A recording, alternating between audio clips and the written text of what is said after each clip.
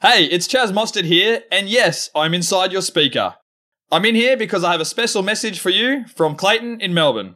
If you're a club, state or national racer on the circuit or on the dirt in Speedway or rallying, you can now tap into the know-how of Walkinshaw Racing Services, and you don't need a supercar to get in the door. The same expertise that's won multiple Bathurst 1000s and V8 Supercar Championships is now available for you to call upon. From bonnet to bumper, WRS can help you with engines, design, paint, machining, fabrication, and so much more for all sorts of makes, models, and categories. Have a chat with Walkinshaw Racing Services and tell them what matters to you. Call now on 1300 W Racing or email services@walkinshawracing.com.au. A Motorsport Podcast Network production.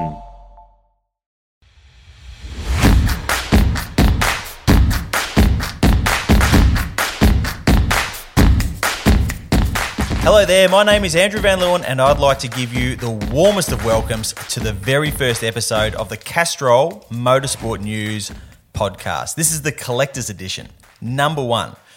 And it's pretty exciting. It's exciting for me. It's probably confusing for you if you're just tuning in for the first time, which of course you are, because it's the first one. To help me explain what on earth is actually going on, I'm going to get straight to our first ever guest on the Castrol Motorsport News podcast, the sleuth himself, the V8 sleuth, Aaron Noonan. Noons, how the bloody hell are you? AVL, I'm very good. I'd be all the better to be in the same room and state as you, but your premier in WA is working very hard on making you a country for yourself for the future, which it would seem. So hopefully we do get to see you in person somewhere sometime in the next millennium. But, this is an exciting day.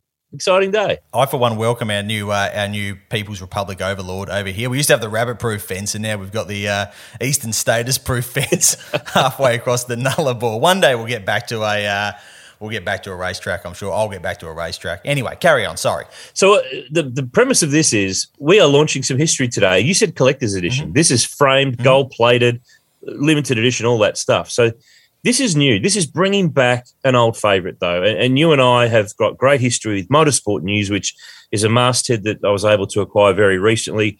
And a lot of people have been asking, what are we doing with it? What are you up to? What's going on? Well, this is the first phase.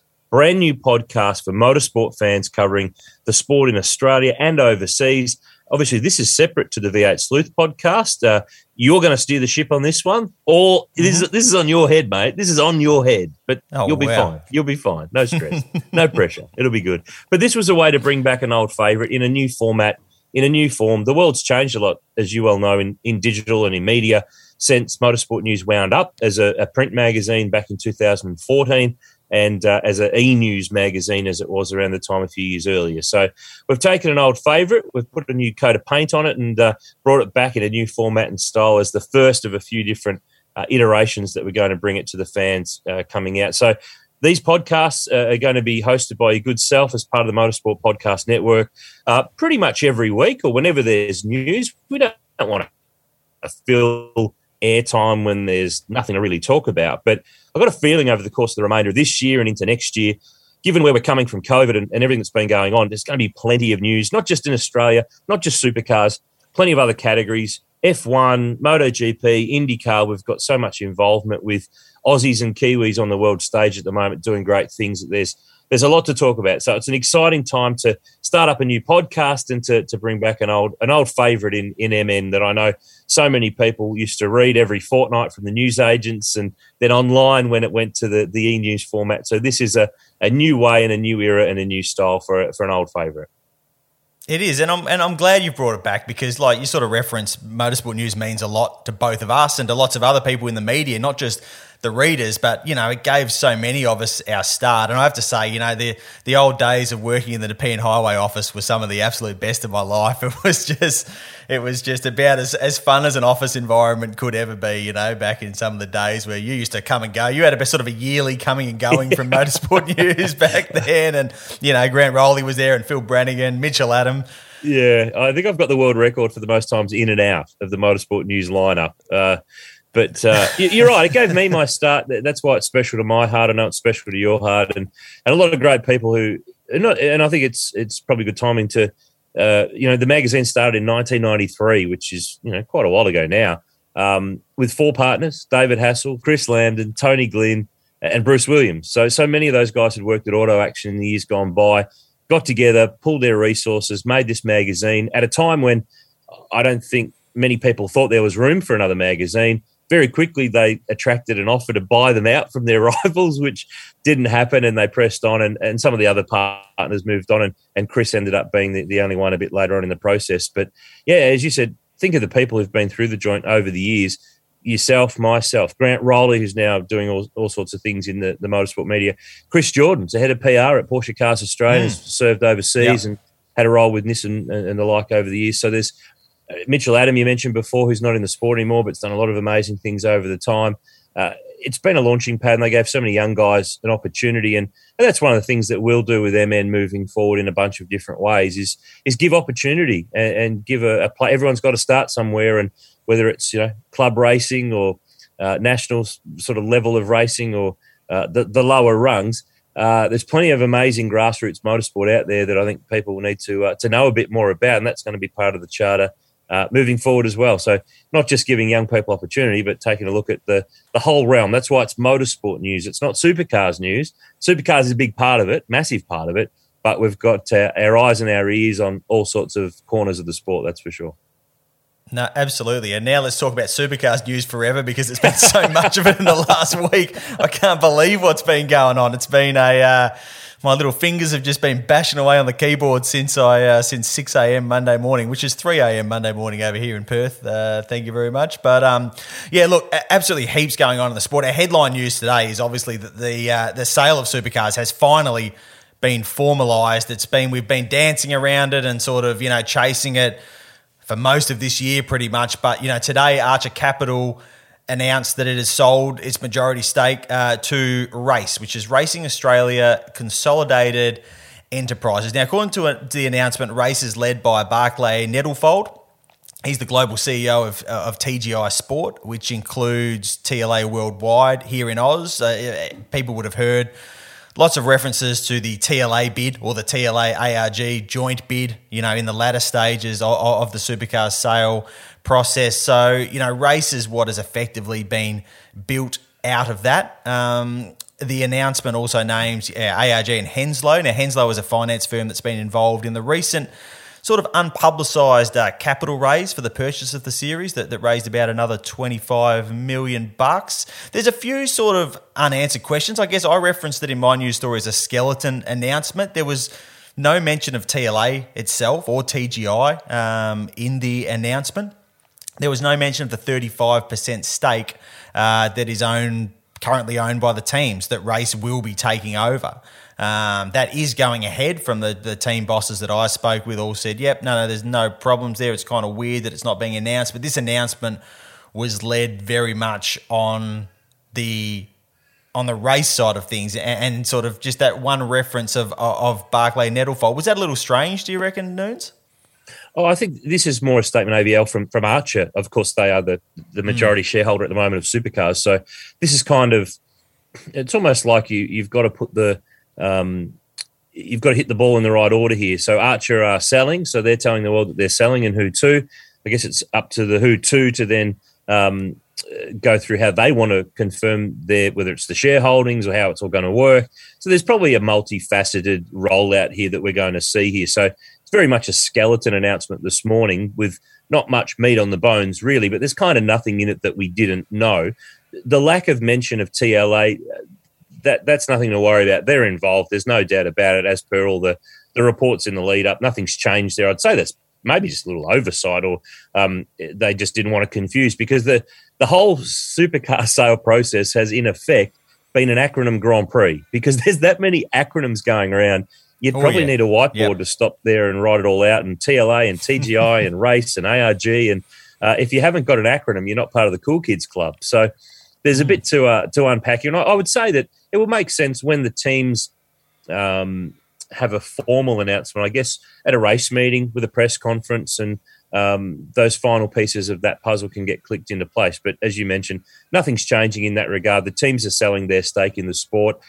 The thing I think will happen here that people haven't probably pondered yet and you mentioned before about Henslow, so they've been out there beating the drum for further investment, and from all reports have received investment from some very interesting and very successful people in various elements of business, and some of them have had motorsport connection over the years, and some of them haven't at all. But I think the ironic thing of this is with the team selling their share of the business, that you're probably going to see that there are more shareholders overall in the whole business now moving forward. So you've kind of got the Rogers and the Boyds with ARG, you've got the TLA element and Barclay Netherfield, and you've got all these pieces of the puzzle, and then whoever Henslow have been out selling chunks to along the way. So there's multiple people there. So there's probably a lot of little 1%ers and 2%ers in terms of the way that this whole thing will get put together. So we'll probably end up seeing more people involved as shareholders in the business than what we've seen with what the 10, 11 team owners that currently have what have been known as racing entitlements contracts. So it's going to be an interesting thing to unpack when all of those things get revealed over the course of time, and we'll keep our eyes and ears open to who that is. But there's really nothing today that's come through that hasn't already been reported in the lead up. This is just the confirmation, and they've actually said that the transition of the shareholding will be done by the end of this year, and Race is starting to engage in planning for 2022 with Archer and the current management. So that brings the question of all sorts of things that flow from there. Does Sean Seamer stay on? Is there additional management changes? Right now, they've just got to finish off this championship with these last 4 rounds at Sydney and get Bathurst done and dusted, and everyone can have a bit of a break and then start with a new fresh sheet next year. But I'm sure going into it, the ownership group's got a pretty good idea of what they want to have happen in terms of management changes in the short term, medium term, and the long term down the line too. Yeah, I think so, and I think well, firstly, I want to know, Nunes, how much did you buy? Surely you've got you're involved with just about everything in Australian motorsport. I assume that you've purchased just a little slice for yourself. Well, we're gonna rename it the Sleuth Supercars Championship. So no, I can confirm I do not have a stake holding. I have not got. Yeah, no, I've got enough going on my plate right now. No, that's very true. I think, we're going to see a fair bit play out. Obviously, there'll need to be, like you say, there's going to be a lot of shareholders. There'll be, I guess, maybe this is the beginning of kind of a streamlining process. You know, you don't need to mention every single person who part owns a business, because you could look at any business in the world, and that's obviously a very complicated picture. I agree there wasn't a whole lot more to take out of it today than we already know, apart from the fact, no mention of the team stake. That's definitely happening. We knew that was happening. Nothing really has changed. Some fairly interesting use of the word exclusive being bandied around this morning around that. But based on what, there was a report from Mark Fogarty last week that sort of mentioned that teams are going to get somewhere around $650,000 per entry per year over the next 5 years as part of giving up their stake in the business, plus $450,000 per car to switch over to Gen 3. So is that a good move for the teams, do you think, to move to a sort of fixed income system that maybe has some sort of dividend bonus at the end of it, as opposed to sort of trying to work to a stake? I think it is from a personal perspective, because one of the major criticisms over time has been when the teams, and remember that the teams owned a bigger stake before the buy-in from Archer, which is one of the great elements of it. If you've got a shareholding, then you're going to reap the rewards of things going well. But obviously things didn't go well for some time, and I think Archer probably need far more credit than they've been given over the journey here. They let more money back to the teams than they originally had to make sure that the whole thing kept on keeping on. I think that line's been used somewhere before over the years, just quietly. But it's an interesting one, isn't it? There's so many elements that pop up into this. So it's we'll see. There's a lot to play out. Yeah, there is. There's a lot to play out. Yeah. What I want to see at some point, and you sort of mentioned it before, let's have a press conference with these people that are going to be involved ahead of, above just the senior management of the sport. Let's try and make it a little less faceless, because that's definitely what it's been, particularly for the last 10 years. It would be nice to sort of get a look at how things are going to work. TLA has a lot of marketing clout. Let's use it, and let's try and sort of build a better picture, not an overcomplicated picture, but a better picture for the fans of who owns their sport. I think that can sort of help with engagement, which has to be the next step, of growing the business, engaging new fans and all that sort of stuff. So It'll be an interesting few months to see how that plays out. You know, what role they're going to have in Gen 3. I think we've already seen a little bit of the Gen 3 influence from race. You know, I think that the fact this delay has been sort of 2023 has been timed with the ownership change is not really a coincidence. There's a lot of talk now that Paddle Shift may be heading out the door, which would be excellent in my opinion. But that's we can do a whole episode on that one day if we want to. But anyway, yeah, a fair bit to play out. Hey, let's have a chat about some drivers' announcements because it was a crazy week for the silly season. We'll just sort of quickly run through chronologically. Cam Waters locked in at Tickford Racing. It's not overly surprising, you know, in itself, but it's a new multi-year deal. How good are multi-year deals? Everyone's on a multi-year deal. I hope I'm on a multi-year deal for this podcast, Noons. I want to be one of. I've got an acronym. Most people call me AVL, so I'm partially into the cool kids club there, but I need a multi-year deal to really be cool. So, multi-year deal. It locks him in at Tickford for the years to come. Let's have a quick listen to what Cam had to say about it. Obviously, the goal is to win a championship and to win Bathurst. So this year, there's still a fair bit to play for. Championship's not over. You know, Bathurst is still to come. And, going forward, it's what it's all about. So we're going to keep putting our best foot forward, keep trying to improve, and we're going after those two big prizes. Noons, Cam says he wants to win a title. Can Tickford deliver it for him? Hard bet, but I think that's the best place for him to be because you can be the big dog. You've got to be the big dog in a place rather than be one of the two big dogs. So clearly, I was interested to know, was he on the radar for Triple Eight? Did they try to get him? Did they try to get a deal going here? But the reality was he had a contract, he had a deal, and they've re-rolled that over. So this deal's been done for some time with Cam Waters. They've just waited a bit longer to roll it on out. So he's clearly the guy who's leading that team. He's getting the results. He's been on that upward trajectory. Runner-up in the championship last year, runner-up at Bathurst. New platform coming that kind of might shake it up just a little bit in the next year or so.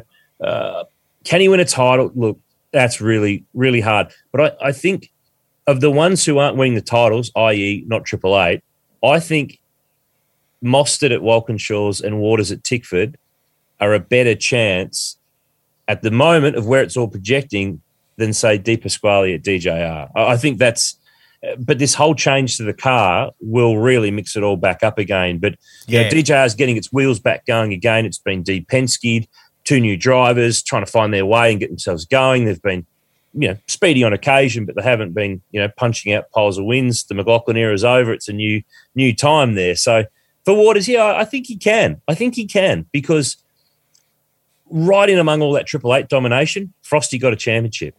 And they got that FGX going right, and they punched enough results on the board early in the year.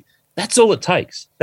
So we get a whole new car platform soon that might just mix it all up to take a team that is there or thereabouts to do it enough on more days than not to be able to get a championship done. So I wouldn't be shocked if Cam Waters is a supercar champ in the next couple of years, no doubt. I think so as well. I find it impossible to believe that in this whole process of replacing Jamie Whincup, Triple Eight didn't look at Cam as, because he has become one of the absolute A-grade drivers in the category. And I can't believe that he wouldn't have looked at Triple Eight because you'd be mad not to at least entertain that. And, contract options are great, but if you really try hard enough, there's some fairly recent evidence that, you can get things done if you really need to. So I doubt it was as simple as he chose Tickford over Triple Eight or Triple Eight chose Brock Feeney over him or whatever. It's obviously a complicated series of things that goes into these decisions, but I still think it's a sort of career line in the sand moment. I think this is Cam committing, or it's Cam pinning his title hopes on Tickford. And I agree, they can deliver it. It's not as sure a bet as other places would be, but not a bad place for him to be at all. The funny thing is, so I wrote an analysis about Tickford re-signing James Courtney recently, and I spoke to Tim Edwards and I spoke to James Courtney, and they both independently talked about how important the actual lineup is to help Cam win a title. And even James Courtney was talking about Cam winning a title, not him winning a title. He's not necessarily ruling out wanting to be a race winner and stuff, but he's sort of going, no, my job now as part of this Tickford lineup is to help Cam win a title. And the way I do that is by taking points off the blokes he's racing for the title. So it's my job to start, grabbing poles, finishing on the podium to take points away from those guys. But it really seems like, and let's be honest, James Courtney hasn't always been known, rightly or wrongly, for playing with others overly well. He seems to have slotted in there in this team player role and is sitting there going, yeah, I can't wait to help Cam win a championship, and I'd take some genuine satisfaction out of that. So maybe this kind of lineup that they're putting together, particularly at the top end of the Tickford lineup, because Thomas Randall's going to need a bit of time to get up to speed in the main game, be very talented, but that's how it works. Jake Kostecki, there's a lot of question marks. So he's shown some real, particularly in races, some pretty good pace, particularly this year. So not writing him off by any stretch of the imagination. But, the top end of their lineup is Cam and James. And it sort of feels like maybe there is the right dynamic to go and do some damage there. Yeah, and you mentioned it. Those two young guys aren't going to be a threat. Randall's going to need some time to find his feet. Yes, he's done some main game wildcards and some co-driving, and he's won Super 2, but this is a whole new realm he's going to get himself into.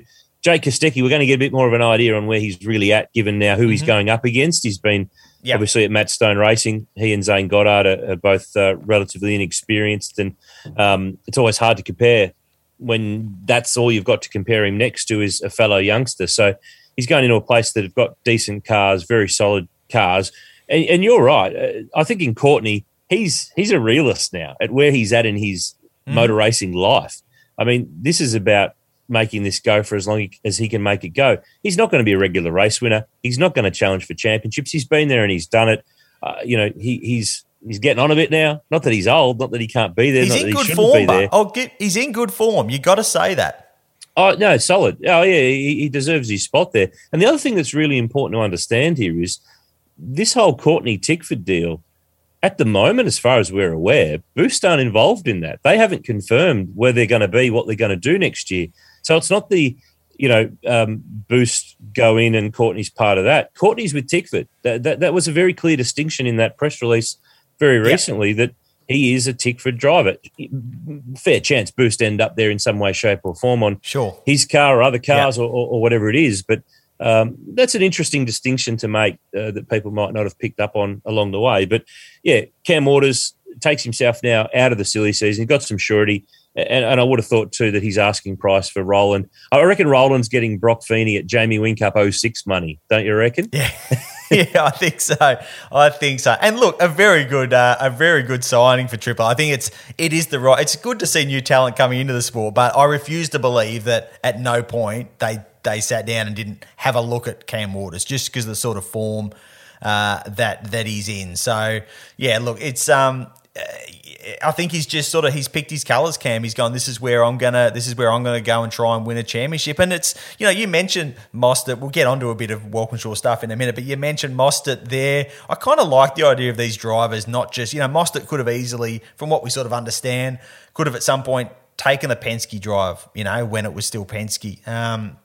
But he wanted to forge his own path, and we're sort of seeing Cam take some ownership of that Tickford seat and go, well, no, I started here. I want to try and win a title with these guys. I like it. It just grows the pool of guys that can win races and can win championships, and that's what kind of that's what's going to make the entertainment better when you've got more guys in potentially race and title winning seats, spreading that love around. If all the power ends up, if the best teams have all the best drivers, then it's kind of never going to be that exciting. So I think it's a good move.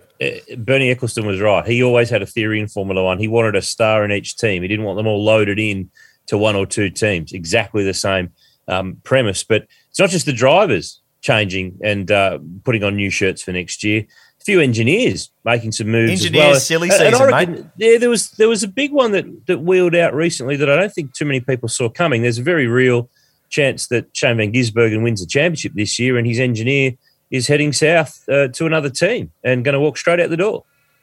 Yeah, it's. I think that's obviously we're talking about David Cauchi joining Kelly Grove Racing. I was going to ask your thoughts on that. To me, it's less about Cauchi himself. One person isn't necessarily a silver bullet. Not saying he won't have a massively positive impact on that team, but to me, it just shows the intent of the Groves. They are not here to mess about. These blokes want to build a race-winning team, and they're prepared to go out. And there's been all sorts of stories flying about other people they've tried to pay. I think I don't know, there might have been a book called something like Negotiating in French sitting on Stephen Grove's desk at some point. There's been lots of stories about other people they've spoken to about trying to get to come down, head south to Brayside there. So, to me, that's just the I actually spoke to Reynolds last week. We were just having a chat, and I said, mate, you know how to land on your feet. Like, you went to Erebus when they were sort of not going too good, and the next thing you win a Bathurst, and then you go to Kelly Grove Racing, and suddenly there's this massive influx of investment, and they're hiring the best people in the category. And he was laughing, going, I know, how good is it? So they're kind of,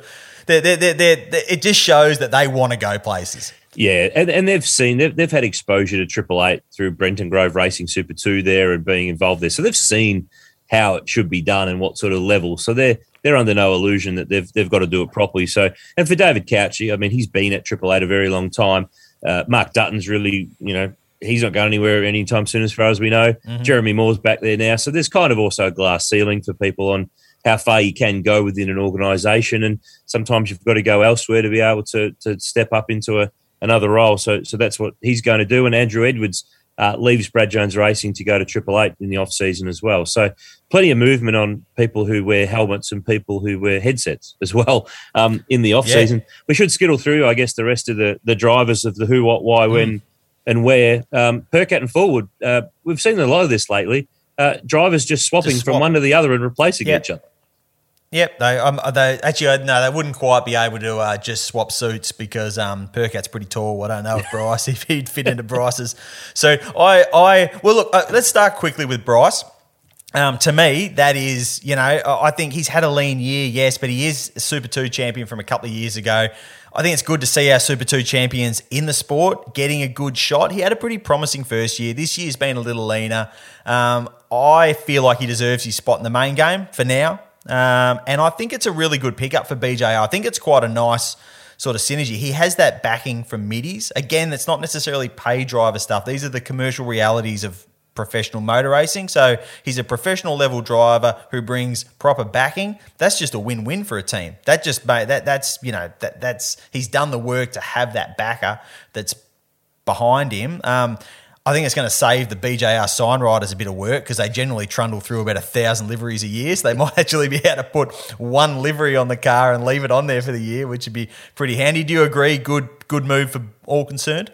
I think it's a win. Yeah, I think it's a win for both parties. I mean, in Forward, you get a guy who's got a bit of experience now, has won in the junior category, and I think he'll fit in at BJR quite well. I think that team has been very good for a lot of drivers, but a lot of drivers have been very good for that team. I think he's probably at the right point of his career where that's a good place for him to go. He's not going to be a supercars champion in the next couple of years. We know that, but we've seen enough from him. We've seen enough of what he's capable of, and as we've seen with those cars on their day, capable of achieving some really handy results. But I think the bigger part of that whole swap around is Nick Percat, which caught everyone off surprise when he made the announcement about the BJR thing, where he's gone to Walkinshaw and Andretti United. That's not a surprise. We all knew that was going to be the key. But this reminds me so much, in a way, of Van Gisbergen leaving what was going to become Erebus. It was messy. It wasn't nice.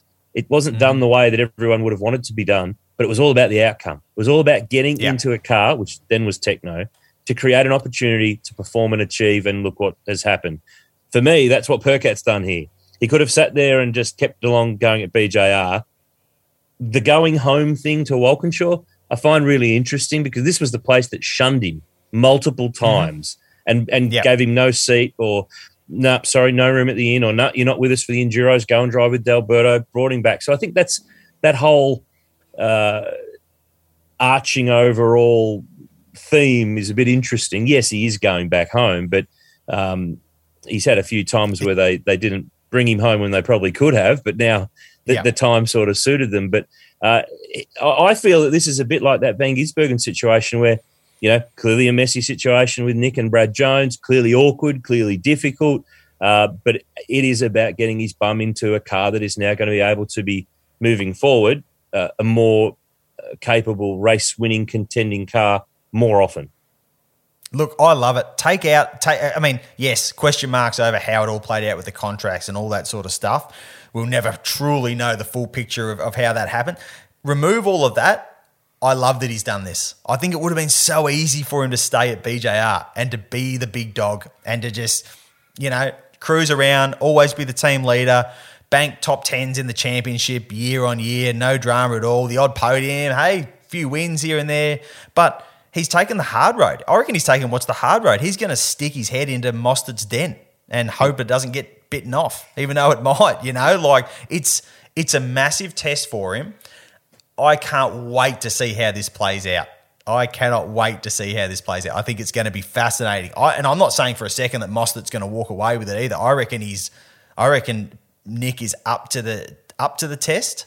But I really rate the fact he's given it a go because it would have been easy not to. So to me, it's a fantastic move and it just creates.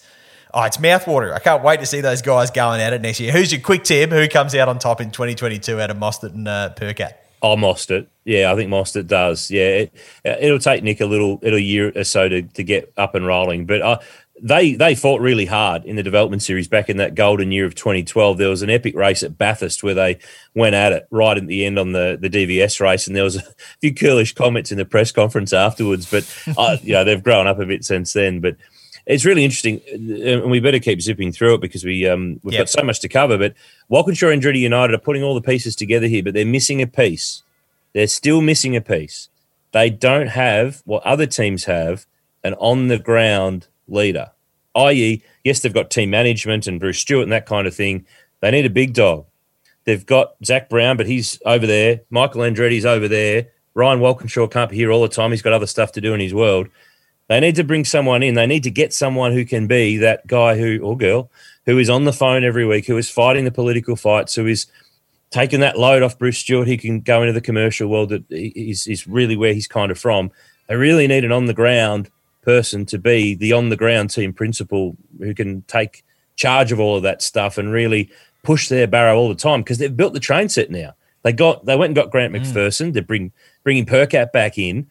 They've got a good mix of people with experience and outside eyes from the old HRT days with the outside Walkinshaw. They're running out of bits to fill. They've got most of the bits of the train set here, but I think that's the one that they probably need to find. So, sounds like you're putting your hand up, Noons. Sounds like a job interview. Mate. 1 minute you're buying supercars, and now you're trying to run Walkinshaw Andretti United. No. I'm not putting my hand up. I'm not putting my hand up. That's for sure. Jack LeBrock finds a home. Matt Stone Racing. Yep. Todd Hazelwood finds a home. Matt Stone Racing.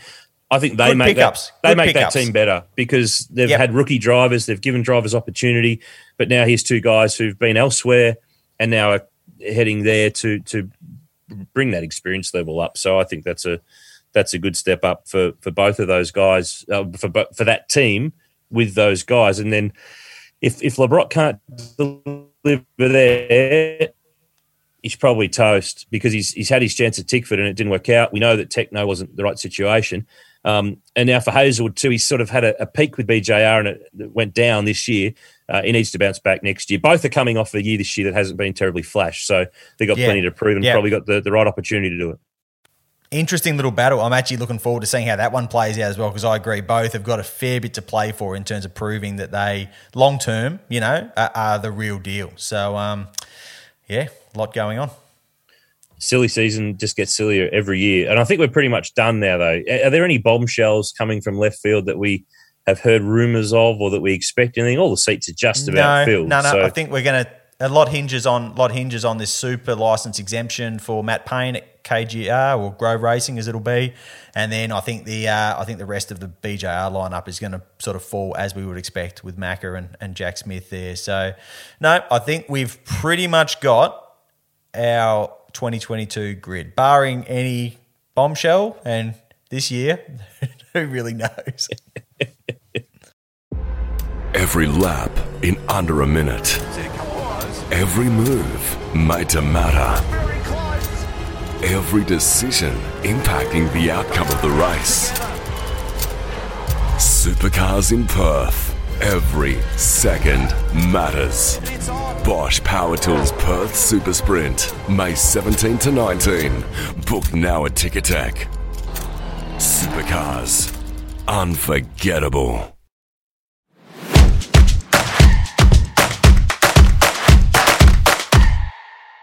All right, let's have a chat about what's happening outside of Australia. And boy, she's an F1 title fight for the ages. Noons. Hey, very quickly, did you ever come to any? Speaking of Chris Lambden and Motorsport News, any of the Lambden late night Grand Prix sessions with his massive satellite dish that he used to stream when it used to not be live in Australia? He used to stream it from Malaysia. Did you ever come to any of those nights? No, I didn't go to any of those, but I did go to the Charles Dickens Tavern. I think it was in the city. Oh yes, they used to do the same thing with. I think it was Star Sports or something out of Asia somewhere that a whole pile, it's before you could get live Formula One on commercial TV here. So they'd beam it on a satellite and there'd be hundreds of people in the pub on a Saturday night to watch qualifying, which was weird in Australia because we never got qualifying. And then the live race on Sunday as opposed to the delayed Channel 9 or Channel 10 version that we got there for a time. But no, I never got an invite to Leader Lambden's palace of Formula One viewing, unfortunately. That was during one of your many exiles from the Motorsport News world. Probably. Then I'm guessing. What about this title fight, mate? Like it looked for all money early in the weekend at Austin there for the USGP that Mercedes had the upper hand, but geez, come qualifying and race day, Max was just so quick.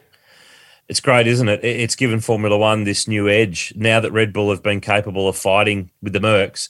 Or the Merc, because really there's only one to beat at the moment. Yeah.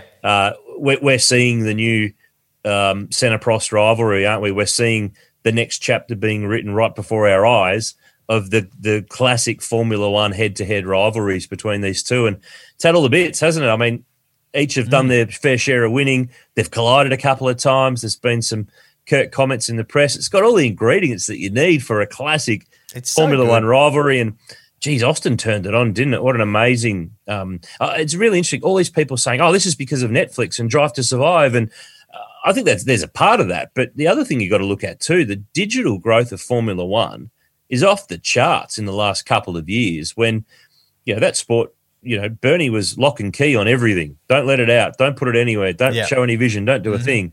Now you let it out far and wide, and the way of the digital world takes things to all corners. So really, really amazing, really impressive. And normally I'm trying to sit up and watch a Grand Prix of a night time at crazy hours, 5 laps in, eyes are going, gone. But this year, you just don't know what you're going to get between those two. You got to keep watching it. Yeah, you got to keep watching it. I reckon. And that big crowd in Austin, yes, Netflix, yes, digital growth, but you know what you really can't beat? Just good motor racing. People rocking up not knowing who's going to win, they got a rough idea. It's going to be one of these two blokes, and then they go and stick it on the front row and then have a really, really good race where a guy won it on sheer outright pace.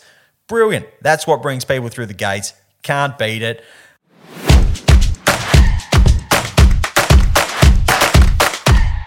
The IndyCar world. A bit of Formula One IndyCar crossover here. Nico Hülkenberg had his first taste of a bit of Indy hardware, the rookie test at Barber Motorsport Park. He was slowest of the 5 or 6 drivers taking part in the test, but he seemed to impress that McLaren SP team a lot. He was about a second off the pace, I think, which, given the fact he's never driven one of these things, pretty impressive. I feel like Romain Grosjean's actually bought a lot to IndyCar since he joined. Do you think having someone like Hulk on the grid could do the same? Won't hurt one little bit. IndyCar's thriving, isn't it? I mean, growing car counts. You're seeing drivers coming from mid-pack Formula One teams who wake up one day and go, why do I want to fight for 10th and 12th every weekend when I can go and drive cool cars and be a potential race winner no matter who I'm kind of driving for?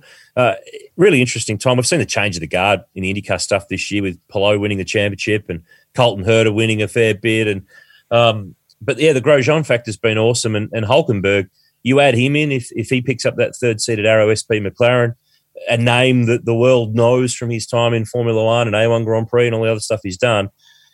Just another feather in the cap of what's going on in the IndyCar series. It's kicking goals. It's kicking really good goals. And when you start attracting that level of talent who see it as a place to not go because they have to, because there's nothing else going on, when it's their decision to do that, that's always a good sign that things are in a good place. So I'd love to see him in IndyCar because that's another feather in their cap for bringing someone in who could do other things but decides not to and goes and plays in that sandpit. So really good stuff with IndyCar and where they're at and what's going on. Really impressive.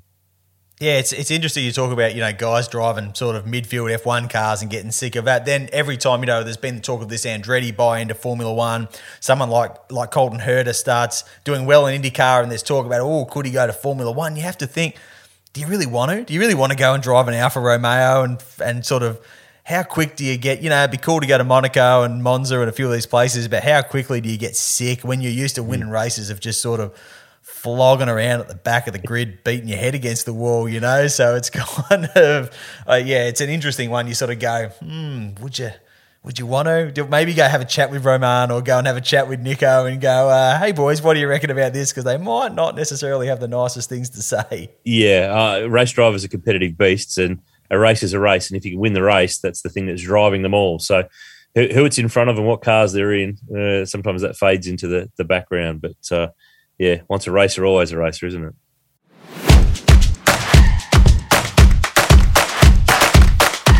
All right, it's time to name your Castrol Star of the Week. Noons, who have you got, my man? Well, I've done a lot of research in this for EP1, our collector's edition of the Castrol Motorsport News podcast, and I feel it's a guy who no longer drives. I think that's important to state from the start. He didn't race on the weekend at all.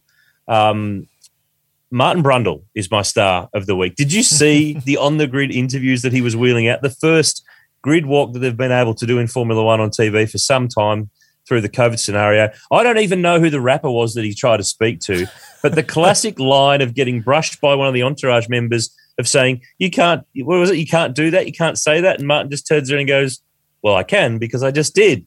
Brilliant. Best bit of TV of motorsport I saw all weekend. What do you think about, so he's sort of come out and said, because at the end of the day, there's been so many Formula One fans that are like, who cares about her? She's not a celebrity. Like, she's a massive celebrity. I don't know much about her music or whatever, but if you look at social followings and stuff, obviously, absolute megastar, important for F1 to be seen, to be mingling with those people. But I think Martin made a fairly good point on social media when he said, like a little bit of respect from minders and entourages and stuff when it comes to those people being on the grid. You're a guest of Formula One. I guess, like, taking 30 seconds to have a chat about it should kind of be part of the deal, right? Yeah, I think you can always gauge the style of people by how many people are in their entourage, or if they have an entourage to begin with. But Ben Stiller was a good example. Apparently he'd said, or people involved had said he wasn't going to do media for the weekend. He was just there to enjoy the racing, but took the time to have a chat on the grid. And I think we need to see Shaq present more trophies as well. In future, because that was cool. So that proves star power, and that's one of the things that events need is star power that gets other people talking. And look at all the mileage that's come out of this week, not just about the race and how great it was and the crowd and Lewis and Max and all the stuff going on the track, but how much it's spun out for the last few days of this whole Martin Brundle grid walk. It's taken Formula One into more places than it's been normally off the back of a race. So if they're talking about it, it's a good thing no matter what the thing was that happened at the time. So, he's my star of the week. Have you picked someone? Oh, yeah, I'll pick someone. I'm going to go with Nick Percat. I just have to. I just love the fact that he's going back. I just love everything about the dynamic. For all those reasons that you mentioned about his sort of prickly past with Walkinshaw, to the fact that, Mostert went there to make his team and now suddenly Nick Percat's coming in to potentially try and throw a bit of furniture around. I just like everything about it. I like a bit of drama. I'm someone who likes some drama, Noons, and this has drama written all over it, and I just love it. So, Perdog, good on you, mate. Good on you for taking the tough road and doing something that's potentially going to get pretty spicy. So, that's he's my star of the week.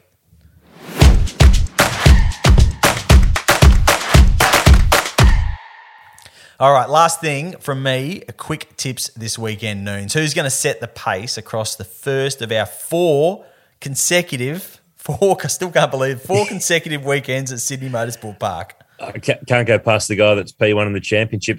The SMP's not been a mega good hunting ground for Triple Eight in the last few years. It's been solid, but in the last little while it hasn't been that flash. But I think he's just, he's the class of the field. I don't think that gap in the calendar is going to have changed any of that along the way. But given the form that we saw last year, Percat, your mate, your brave mate who is going into battle next year against Chazzy Boy, BJR, good cars at that place, and it might be the rounds where they mix up the tyres a bit that we see them float up to the surface a little bit more. But mate, to be honest, just want to see some car racing back. I want to see the industry rolling again and being able to talk about what's going on a track rather than who's signed where for next year and all the other peripheral stuff. Let's get some noise going and gears pulled and Crompo back in the commentary box and all that sort of stuff, and we can have some racing to talk about, which would be nice for a change too. Mate, you'll be able to see my FOMO from Melbourne, from all the way from Perth. You'll be able to, it'll be beaming into the air. I am really, this is like sort of, we're at travel day now as well, and I am, my leg's twitching. I'm struggling sitting here. But anyway, we'll just get through this year, and next year we're going to go racing lots, and we're going to have a really normal year. I'm touching wood, and I've got everything crossed that we're going to have normal year. We said that this time 12 months ago, but next year, it's going to be the year, mate. It's going to be great. Look, thanks for popping in for a chat today, Noons, and helping explain what we're trying to do with this pod. Thanks everyone out there for listening. I hope you really enjoyed it. We'll be back next week with some more Castrol Motorsport news.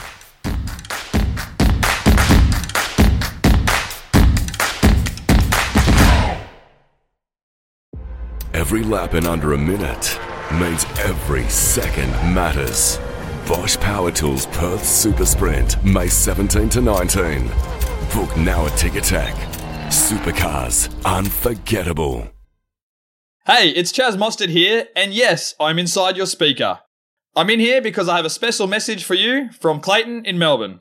If you're a club, state or national racer on the circuit or on the dirt in Speedway or rallying, you can now tap into the know-how of Walkinshaw Racing Services, and you don't need a supercar to get in the door. The same expertise that's won multiple Bathurst 1000s and V8 Supercar Championships is now available for you to call upon. From bonnet to bumper, WRS can help you with engines, design, paint, machining, fabrication, and so much more for all sorts of makes, models, and categories.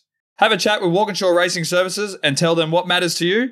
Call now on 1300 W Racing or email services@walkinshawracing.com.au.